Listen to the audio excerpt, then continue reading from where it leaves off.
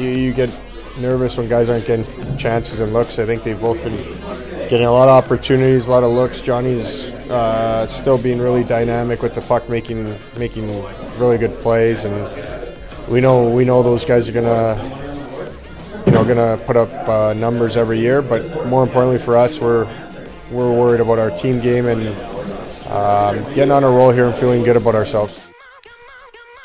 That's the biggest story around here. Gaudreau and Monahan and a lack of goals. That's Mark Giordano, the captain, ahead of tonight's game against the Florida Panthers. Says, no, nothing to worry about. It's fine. But Gaudreau hasn't scored in 6 consecutive games. Monahan hasn't scored since Game 2 of the season. He's got 9 straight without a goal.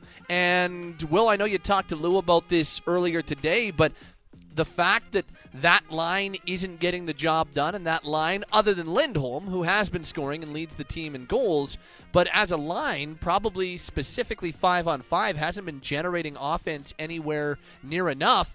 That's why one of the big stories and one of the big things that a lot of people around here are interested in for tonight's game is what these line combinations might look like. They practiced a certain way this morning, and Bill Peters said after his time on the ice that they've got to change, and they're ready to make changes, and they might do just that. And if the coach is ready to juggle things up to wake up his group, then that gives you a pretty good idea as to how unsatisfied they are with the overall 5-on-5 play right now and how much offense they're generating. And coming off a 5-3 loss to the Washington Capitals on Tuesday night, I am fascinated to see how this plays out, Will. I am fascinated to see what they start with, how quickly what they start with might change, and I'm curious to see if this has been a message sent to some of his top performers, how quickly that message is received.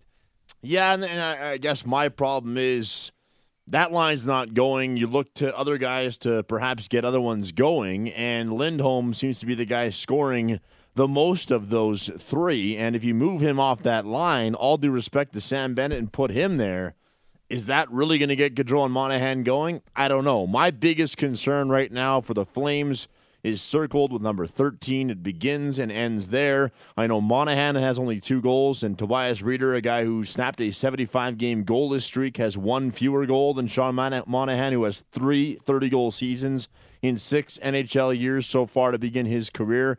That's a big red flag for me. And I know come playoff time, it was one of the biggest criticisms, and Pat, quite frankly, through 11 games, even though he's got 9 points, I feel Gaudreau is playing a little too tentative. He is not hard on pucks. He is easy to defend right now. And even, I think for a lot of people around the league, they've caught on to what Gaudreau does best and what makes him effective. And I still think he is a guy who can create space for himself. He is very dynamic, especially going east to west across the ice, but I think that's why you're seeing the lack of production on that line. Even though Monahan's the center, even though Lindholm's the guy you trust in every situation, especially positionally, Gaudreau's the guy who drives that line. And right now, Gaudreau is not effective, and I think that was very plain and clear and obvious Tuesday against Washington. That's why you're seeing these potential changes going. But I don't know. To me, I guess my entire point is, Pat, I don't care who's on that line. If Johnny Gaudreau isn't picking up his game, there's going to be a lack of production from their 2 top offensive guys. Well, and look, I'll give Monahan some credit. He's really improved a lot of his overall game. We don't know that, but because it's only 11 games in, but it sure does look like he's improved a lot of his overall game, and it sure does look like he's really committed himself to becoming a better all-round player. We've talked a lot about how improved he is in the face-off dot, and I think it goes beyond that. I think it goes beyond just the face-offs. I think he's been more engaged physically. I think he's been more willing and less hesitant to engage physically in the defensive zone and use his body to cut off cycles and engage with the other center down low, and that's been very noticeable. And I know that the offense hasn't necessarily been there for Monahan, but by and large, I've liked his game. 6 points in 11 games is a little lower production-wise, but I'm quite confident that if Monahan continues to do those things and the little things continue to be a big-time focus for him and he doesn't get away from it to try to cheat for offense, then the offense is going to come. And we already see that with Lindholm, right? I mean, Lindholm is one of those guys who absolutely has the little things all sewn up and makes sure that those are priority in his game, and the offense is there and he's scoring. He's got 6 and 11 so far this year, but I'm with you. The guy that has not looked quite on the pace and the guy that has not looked quite at his optimal is Johnny Gaudreau. And there have been games where he's looked very good, but they're specifically at 5-on-5, he just does not seem to be anywhere near as effective as we know he can be. And I think part of that, what you just talked about, is true. I do think that teams are very aware of what his strengths are and go out of their way to try and limit those strengths and say, okay, what else you got? And right now, I don't think the what else you got has been enough. He's still extremely dangerous and has remained extremely dangerous on the power play, but the area that I would be, I don't know if it's concern, and I'm curious where you are, Will. Is it concern, is it worry, or is it just observation and knowing it hasn't been good enough? For me, it's the latter. I'm not necessarily concerned because we're 11 games in, but I certainly recognize that he hasn't been good enough, and specifically at 5-on-5, Gaudreau has not been as much of an impact maker as he is needed to be, as we've seen from him in the past, and as he's paid to be. So is it concerning to you, or is it still too early for that? No, it's definitely still too early. It's like any slump. I mean, really, he had 6 points in his first 3 games of the year. He's had 3 points in the 8 games since. It's the same as the start of a baseball season when a guy's got a batting average that looks abysmal, and you're like, what's going on? Johnny Gaudreau has not forgotten how to play hockey or how to produce points. So I'm not worried about it, but I do think he needs to dig in a little bit, digging his heels in, and I think he's aware of that. I don't think I'm telling secrets when I would suggest that Johnny Gaudreau is very much a guy who looks at statistics and looks at his numbers. I think he knows what type of quote-unquote slump he's in right now. He will break out very soon in one of these games, and I think Bill Peters even talked about that Tuesday with that clip that we played at nauseum about guts of the game. These guys are going through a bit of a slump, but it's not like we're all of a sudden panicking that they're going to finish the year with 30 points. So, I think for me it's the latter as well. But we're going to start to need to see some things, and I'll be curious how long Bill Peters, or how short that leash is, because he has not been shy about talking about changes. I think they begin the game the way they skated in pregame skate or morning skate today. Yep. And, I think 5-6 minutes in, as everybody's got 2 or 3 shifts under their belt, depending on penalties, I'll be very curious to see what type of juggling or how busy that blender is behind the bench for Bill Peters. So here's what we can tell you. By the way, welcome to the Steinberg Show. Happy Thursday and happy game day, brought to you by South Point Toyota. It's the Flames and the Florida Panthers tonight at 7 o'clock right here on Sportsnet 960 The Fan. Sportsnet West is where you can find this game on television tonight. So what did the lines look like at morning skate? Well, I can tell you they looked like this. Sean Monahan, Johnny Gaudreau, Elias Lindholm together. Michael Backlund, Matthew Tkachuk back on the line with Michael Frolik. Sam Bennett will return to the lineup tonight after missing a pair of games with a lower body injury. He'll play with Derek Ryan and Andrew Mangiapane. And finally, Mark Jankowski with Milan Lucic and Austin Zarnik. On the back, Giordano Brody, Hanifin Hamonic, Shillington Anderson. Oliver Shillington returns to the lineup after missing a couple of games. One of those games he was in the American League for, and the other he was obviously up, but Michael Stone played in his place on Tuesday. David Riddick gets the start in net for Calgary. Sergei Bobrovsky goes in net for the Florida Panthers this evening. Those are your lines from morning skate. But yeah, I'm curious if that's the way they start, and if that is the way they start, as you just said, and I think that's probably a good bet. If that is the way they start, then how do they finish? And if they finish differently, how quickly is that change made? I'm really interested to see, because maybe the change in the back pocket is there and it's ready to be pulled out in case you need it. Maybe it's good to go right off the hop. I don't know, but I think just the fact that the coach is bringing it up and talking about it publicly is a message in and of itself to his group, and I would imagine that message has been delivered behind closed doors as well, saying, hey guys, I'm ready to change this up. This is what I'm ready to change it to if you want to stay together. And I think it's probably that message directly to the top line. If you want to stay together, you better go out and show me something early on. So that's the number for me. That's the number one story that I'm watching, and the most interesting thing about an October 24th game between the Flames and the Florida Panthers.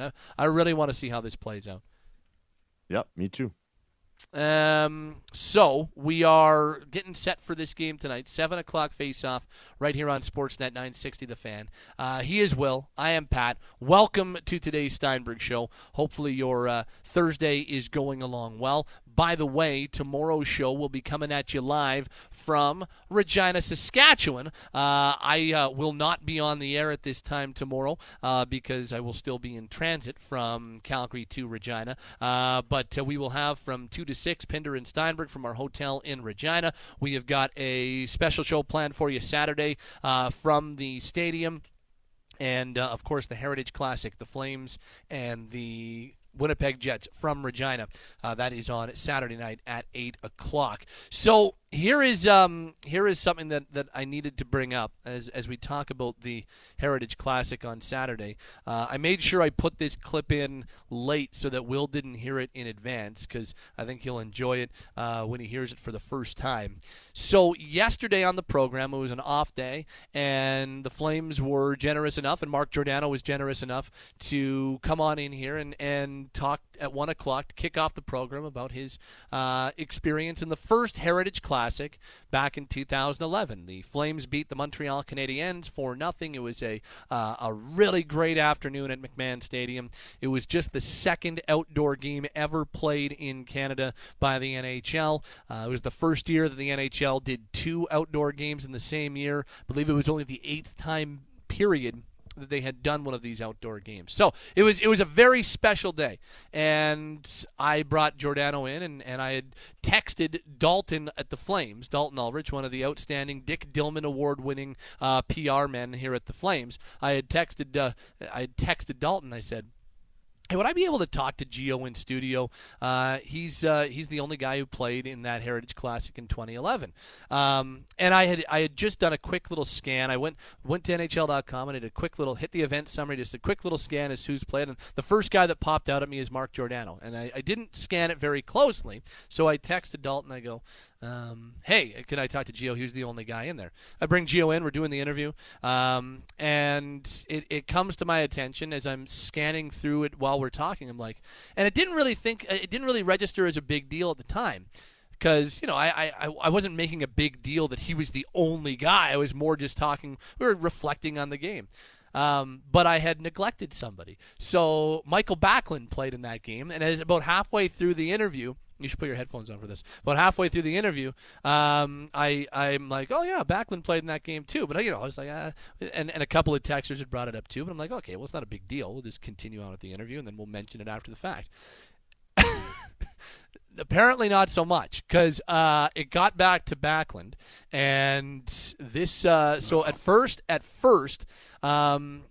It was Dalton who was getting a hard time for it. Dalton went to Gio, said, hey, Pat, you're the only guy, and that got to Backlund. Said, well, I played in that game too. What the hell? So Dalton was getting a rough ride. I'm like, so as he would say, it wasn't me. It was Steinberg is the one who told me. And so it's like, yeah, I put my hand up. This is definitely on me. So I wasn't even thinking about it. I'm in the locker room today. Dalton comes up to me with this big grin on his face. He goes, you got me in a lot of trouble. I'm like, what are you talking about? He's like, Doubt he used the word trouble, but continue. He did not use the word trouble. So you got me in a lot of trouble. And I'm like, what are you talking about? And then he tells me, I'm like, oh my God, because I knew that I had made the mistake already, but I had corrected it afterwards and just went on with the day. And I was like, well, maybe I'll catch backs at the game sometime on the Friday or the Saturday in Regina. So Dalton tells me, it's like, yeah, the guys were giving me a hard time. Backlund was giving me a hard time. I was like, oh, I'm so sorry, man. Like, it was my bad. Anyway, Wills decides to talk to Backlund for his pregame interview today. And I'm going to play a little bit of Derek Wills and Michael Backlund from this morning in the locker room because I thought this was quite funny, and I got what I deserved. Here's Derek Wills in conversation with Michael Backlund. I know that you and the Flames are focused on tonight's game against the Panthers, but looking ahead to Saturday night, the Tim Hortons Heritage Classic at Mosaic Stadium in Regina, you'll play against the Jets. I know you've played an outdoor game before. What's your experience with them? Yeah, Steinberg forgot that yesterday. That's why we were laughing. See, we're good teammates, right? We've got each other's back. Dalton's got your back, too. Yeah, exactly. Like, I heard Pal yesterday on the radio. Didn't remember I was in the last outdoor game, so I'm a little upset this morning, but it's okay. It was a great time, though. I remember it. Had a really good time, I guess. Pat didn't notice me that game, but yeah, I did play 12, actually. It's true. Yeah. I was comfortable on the bench, though. It was really warm. I heard the bench was the warmest place, actually. Yeah, it was. It was great. It was some good heaters there, so I was really comfortable that night. I heard Kipper wasn't as comfortable, but yeah, he still played really well. But yeah, great memories from that game, and I'm really excited for Saturday. So there you go. That is right from Michael Backlund. Yes. So I do have some apologies to hand out. I apologize to Backlund. I apologize. I went up to Gio afterwards. I apologized to him, like, because Gio was getting the gears from Backlund. I'm like, I apologize that I screwed you with that. And he's like, oh, no, it's fine. Like, I was giving it back to Backlund. Like, were you even on that team? Like, did you even play the full season that year? And Backlund did only play 12 minutes. But it's still my omission. And so apologies to Backlund. I apologize to him. Apologize to Giordano. And most importantly, apologies to Dalton because I inadvertently threw him under the bus. So Dalton is one of the best in the business. A tip of the hat to him. I threw you under the bus inadvertently, and I apologize sincerely. And I am here to be accountable when I'm a dummy, and I was certainly a dummy yesterday. So apologies there. Last thing I'll say about today's game, I will say this about the Florida Panthers. If Sergei Bobrovsky turns into the goaltender that he has been in the past, if he gets back to being the guy that we're used to, well, Sergei Bobrovsky and the Florida Panthers are going to be an absolute handful. This team is really good. 4-2-3 to start the year, but Bobrovsky's only at 878. If Bobrovsky rebounds, and we're talking in January, and he's at 914, I think we're going to be talking about the Panthers fighting with Toronto and Tampa and Buffalo maybe at the top of that, and Boston in that mix in the Atlantic Division. This is a really good Panthers team. They've got good forwards. I think they could use one more piece on the back, but I don't mind that blue line. But it all comes down to Bobrovsky. I think this Panthers team is really good, and I think this Panthers team could be a handful for the next few years, especially if they can get the goaltending that they paid for over the summer. Yeah, I mean, the goaltending is everything for this team. They're a sexy pick preseason for a lot of people, and part of that was the signing of Bobrovsky. I don't love that contract, though, and I don't know what does he get back to? Obviously, last year, a bit of a down year. Great second half for him to get that to 913. Obviously, a two-time Vezina Trophy winner, so it's not like we're talking about a guy who's going to fall off the cliff. But what does Bobrovsky look like with this Panther team? And I do think if they get goaltending, bringing in Joel Quenneville, knowing the types of steps that Barkov has taken to be an elite center, Huberdeau's a forgotten man with this club. They've got so many good pieces that I would be stunned at this point if they didn't make the playoffs, even as a wild card team, because obviously they're in that spot, only 9 games, but in that wild card spot with 878 goaltending. So I think that tells you how good this team can be, and I think there's a lot to like with this Florida Panther team, but a lot of it is hinged on Sergei Bobrovsky.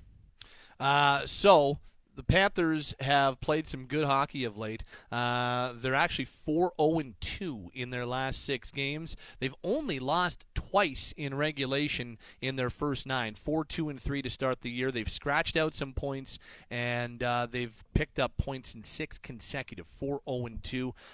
This is a pretty good group. Hoffman's off to a great start. Huberdeau's off to a great start. Barkov doesn't have a goal, but the reigning Lady Byng winner has 8 points in his first 9 games. It's a good team.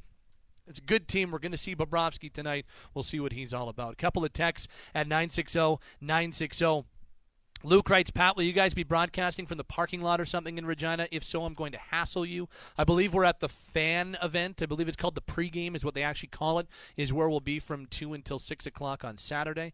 So I believe we have that all set to go.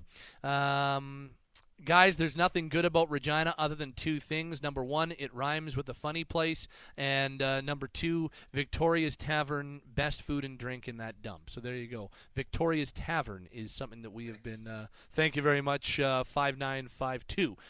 Somebody asked, wasn't Brody around for that game?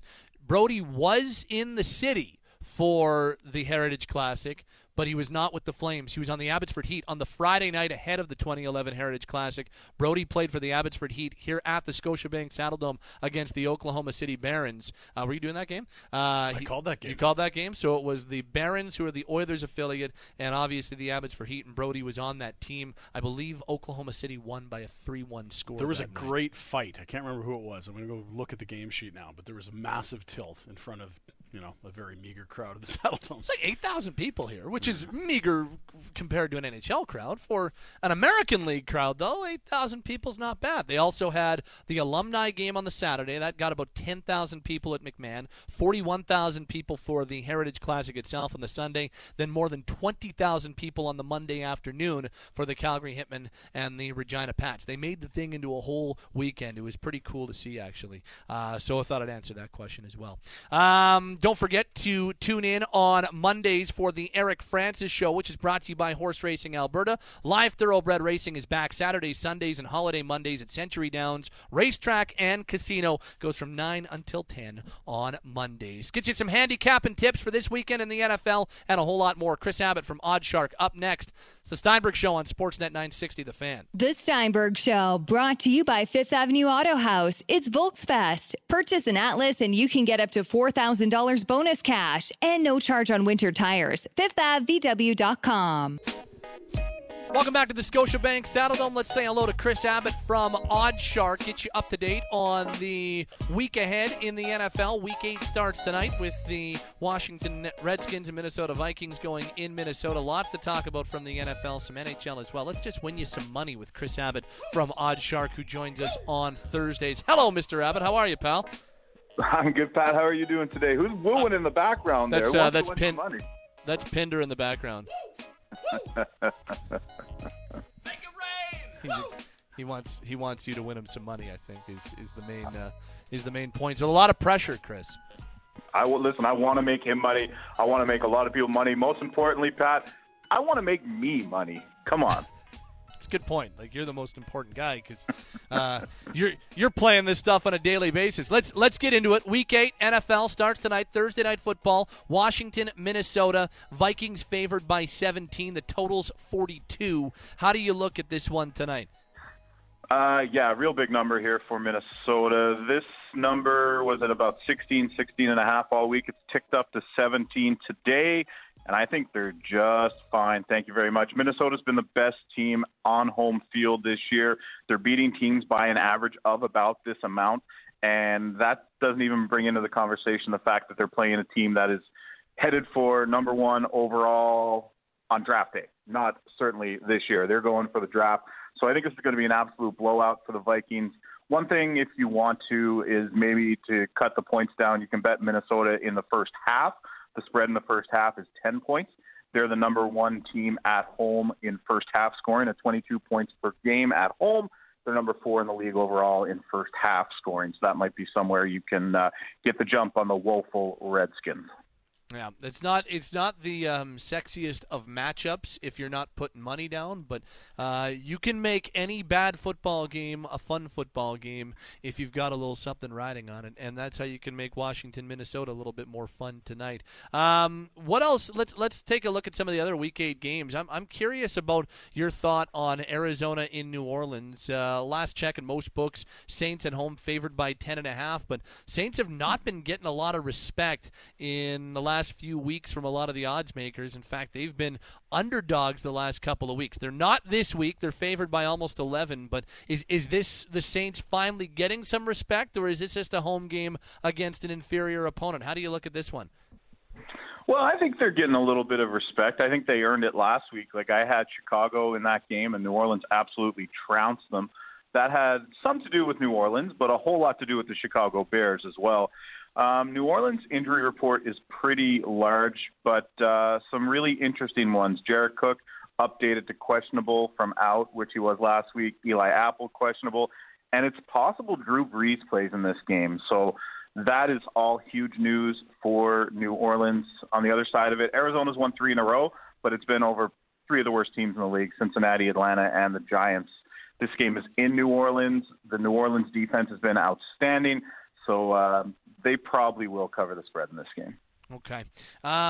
Denver and Indianapolis. The Colts are minus 5.5 at home to this Broncos team. Yeah, this is one of my favorite games of the week for the favorite at home in Indianapolis. They've looked really, really good, and probably more importantly, Denver has looked really, really bad. And Joe Flacco doesn't appear to even want to be out there anymore. It was embarrassing what happened on Thursday Night Football last week. And this Colts team is believing, man. They think they can win this division. They're 8-2 against the spread in their last 10 against Denver. Take that for what you will, but it's still a big number. I think Marlon Mack has a real big day against this Denver team. I think they're checked out. They traded off a couple players this week. I love Indianapolis here. Philadelphia and Buffalo, a minus 2.5 point spread for the Bills on home field. I don't know how you feel about this, but I kind of think that the Bills are being a little bit undervalued. They played a tight game with Miami last week.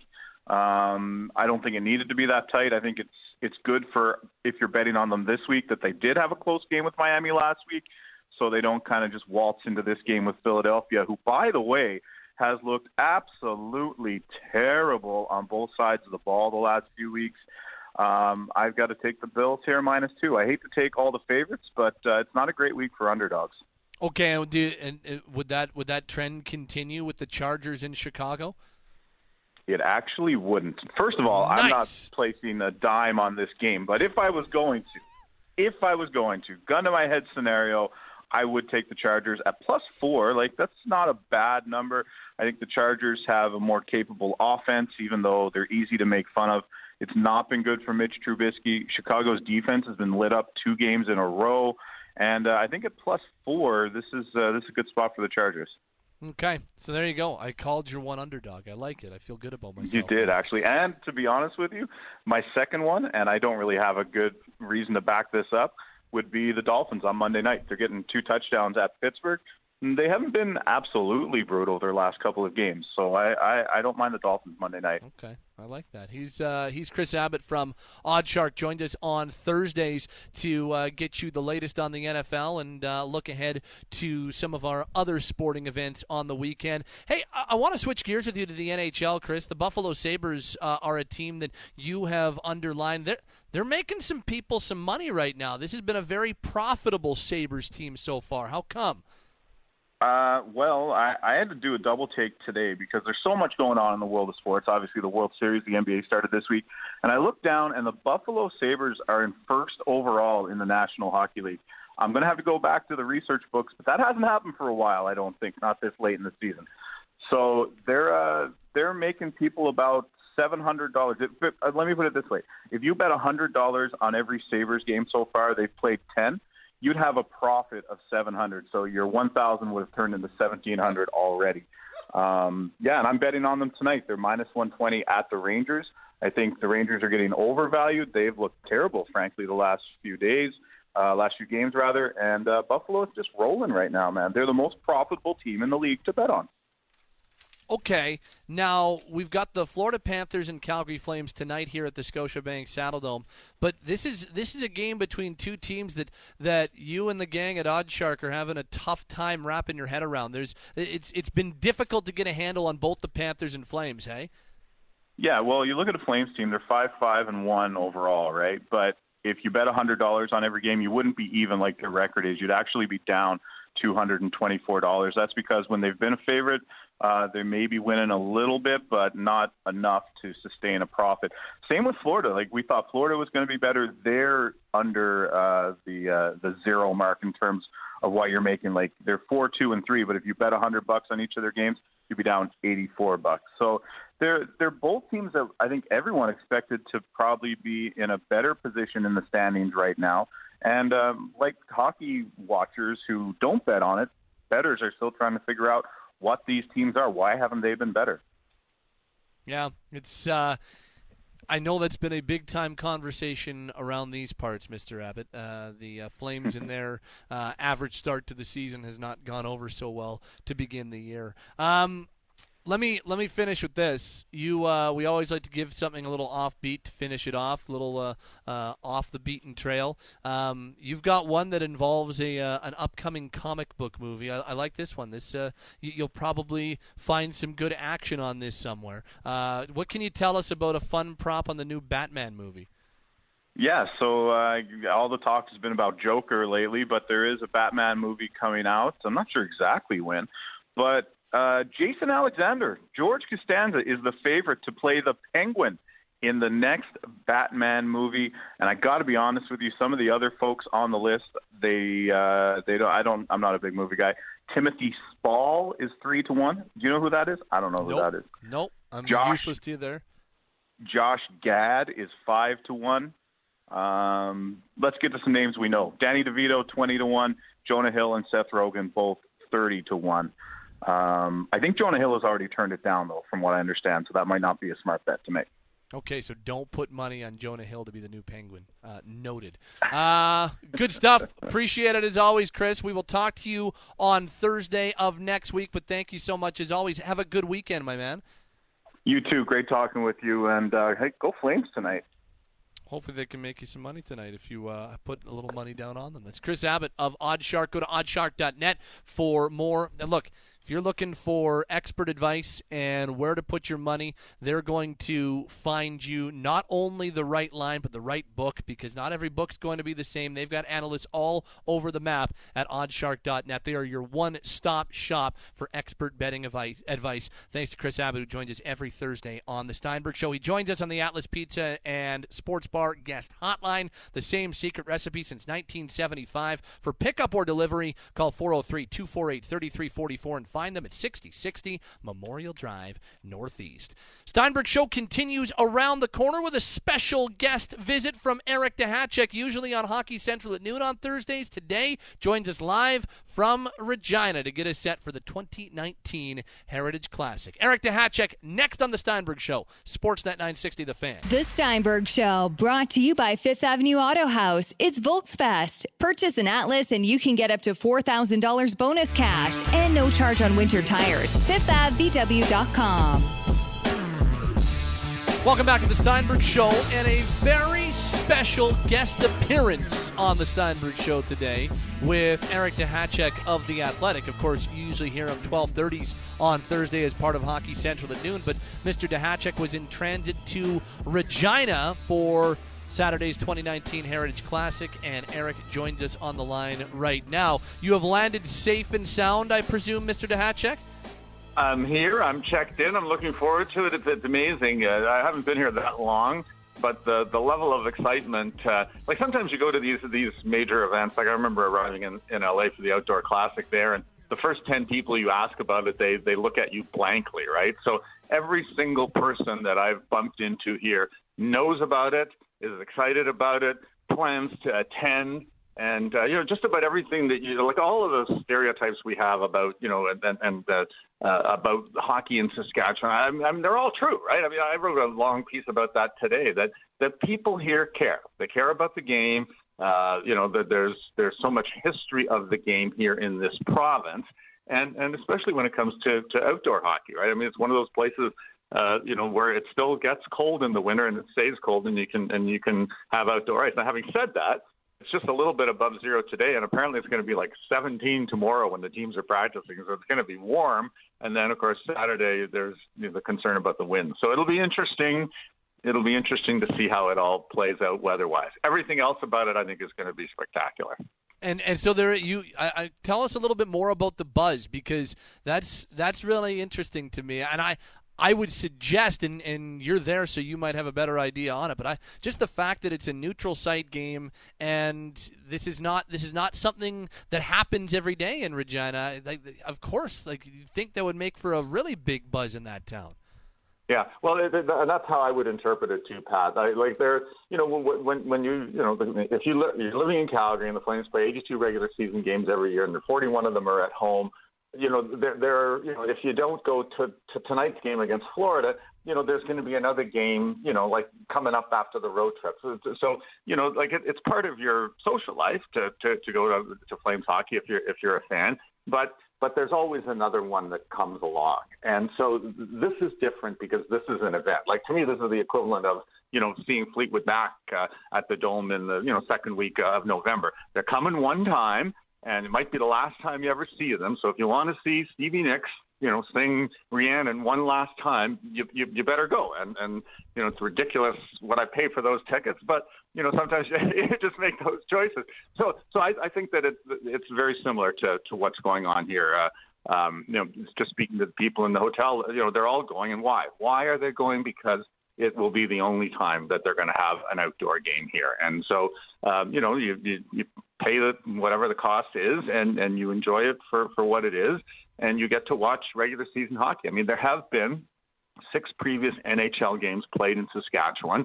You have to be old enough to remember the era of the neutral site games when the NHL played an 84-game schedule, ill-advised in my opinion, and there was always 2 extra games tagged on. It was designed to bump revenue, and so 6 of those games were played in Saskatoon. But there's never been a game here in Regina for the regular season. I remember doing a Flames exhibition game here. I want to say it was 81. And I only remember that because it was the first time I ever saw MTV in my life and in the bar that we were drinking in afterwards. But yeah, I think that, there's this whole issue about whether outdoor games are overexposed. This is the 28th one overall. And I think it's hard to go back to the well 2 or 3 times in a particular market. Like, people go and they've been there once and it might not have the same level of excitement or buzz the second time around. And that's why, this game is here. That's why Colorado LA is being played at the Air Force Academy in Colorado Springs in February. If it's the first time, if it's going to be the only time, people are going to make the effort to go out and watch. Tell me a little bit about your latest on The Athletic, Eric, because you've written about this. You talked about it about a couple minutes ago there, but give us a little bit more insight because it's out today. It just got published a couple of hours ago, correct? Yeah. So basically what happened was, this goes back to training camp. And I said to, my editor at The Athletic, I said, rather than just do the rudimentary, by the book outdoor game advance, I said, let's examine Saskatchewan's place in sort of in the hockey pantheon. There's a million different ways of looking at it. One is, those of us that were on that committee that voted for the best 100 NHL players of all time, 7 of them are from Saskatchewan. And you say, well, 7 out of 100. But this is a place that has 1.1 million people, right? So it's 4 times the size of New England. It's a quarter of the population of Boston. And yet it has produced, 7 people that are considered among the 100 greatest ever. And that doesn't include, like, the great legacy of coaching, like Dave King, Todd McClellan, Barry Trotz went to Notre Dame, Mike Babcock's from Saskatchewan, the Simpsons. It's incredible. Bill and Charles Hay are from here. Emile Francis, a general manager. When you go down through, I haven't even mentioned Gordie Howe yet, right? So and that's what I wanted to examine. How the game, it's not the birthplace of the game, but you really do feel, every time you come through here, you feel the game's roots, right? And that, and so that was basically it. And so what ends up happening, Pat, is you flip open your Rolodex and you realize practically everybody I know is from Saskatchewan, right? Dave King, Todd McClellan, Gord Shervin, him and Perry Bears and I go for lunch a couple times every 3 or 4 months. There's so many people that speak so eloquently about the place of hockey in the province. And I tweeted this out earlier today that it got to the point where I had to stop talking to people about it because I was getting so much good stuff. And then it was a matter of wrestling it into, I think 4,000 words or whatever it is that I published. It was fun, and it's getting good reaction. Social media, as you well know, can sometimes be a a challenging place, but it seems that for the most part, people seem to are enjoying this, and I think that if you're ever going to write about Saskatchewan's place in the hockey world order, this is the weekend to do it, right? Because the NHL, the focus is going to be here. Hockey Night in Canada is going to be here. The two NHL teams from the neighboring provinces are going to be here. There's a luncheon with Gary Bettman tomorrow. Mark Chipman, John Bean are coming. I mean, it's the attention of the hockey world will be on this place, through this weekend. And so yeah, that was the, why I wrote the piece that I did and why it's been published right now. He is Eric Duhatschek of The Athletic, joining us here on the Steinberg Show this afternoon. You were talking, I know, even on Tuesday when you joined Will and Kelly, and certainly you and I were talking down here at the Saddledome a couple of days ago. You were raving about the outdoor game at Dodger Stadium. Why is that the one? Because you've been to, double digits of these outdoor games. It's kind of old hat for you, yet you really pinpoint that one. How come the one at Dodger Stadium was so special? It's a great question, Pat, and I suppose it comes down to the fact that I wanted to see how they pulled it off. So, I've known Dan Craig for a while, and he's the one that's in charge of the quality of ice around the National Hockey League. That's been his portfolio. He was the guy that made sure the ice was right in Salt Lake City. Way back, was the ice maker at Northlands Coliseum. That's how he got started. So, I was, and I spent a lot of time in California, as you know. So I was there for the run up to it, all of the the planning that went into it, and it was like, how can you pull this off? Like how can you, in a warm weather climate, pull off an outdoor game and make sure that that your technology isn't overridden by the elements? So that was part of it. But the other part of it was that Dodger Stadium is such a unique institution in as a venue, right? So if you've ever been up there at Chavez Ravine, the setting is just gorgeous. It is absolutely beautiful. So I remember being out there, and they had a skate for the riders. I think I was the third person to step on the ice, because the one thing that they didn't want to do, because they were busy making it almost right up to the game, there wasn't a whole lot of usage of the thing until they played the game. So I think it was the day before, 2 days before. So they finally pronounced the ice ready to go, and so they had a skate for accredited media and staff, and then they had a kind of an informal hockey game afterwards. Rob Blake played, Luke Robitaille, Glenn Murray, all of the ex-Kings guys, and then then later the teams came on in practice, and then they had the game. And so Brian Hayward and Brian does the color for the Ducks right now, the former NHL goaltender, known him for a long time. We basically, just skating around there, reminiscing about what it was like to be kids playing outdoors, skating outdoors, and just marveling at what we were seeing. I mean, we were skating over third base Dodger Stadium, right? Ry Cooder's famous song. So that was part of it. And then they pulled it off without a hitch. I mean, it was a great game. They had Kiss playing in the outfield between the games. I mean, it was just one of those things. And again, I'll harken back to something I said earlier. You have to treat it as an experience, and I think that's how the players treated it.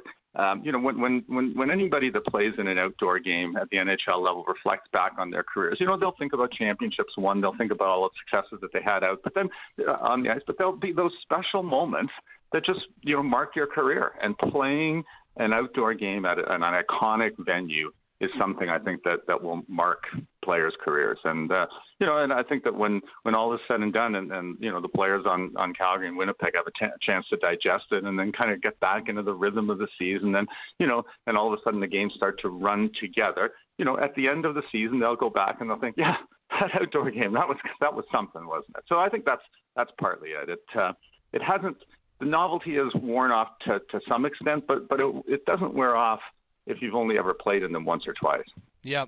Well, or ever been to one, or have only ever been to one. Like, I went to the one in 2011 at McMahon Stadium. It was a really cool experience. And so, I'm looking forward to being there on Saturday, because you don't get these opportunities very often.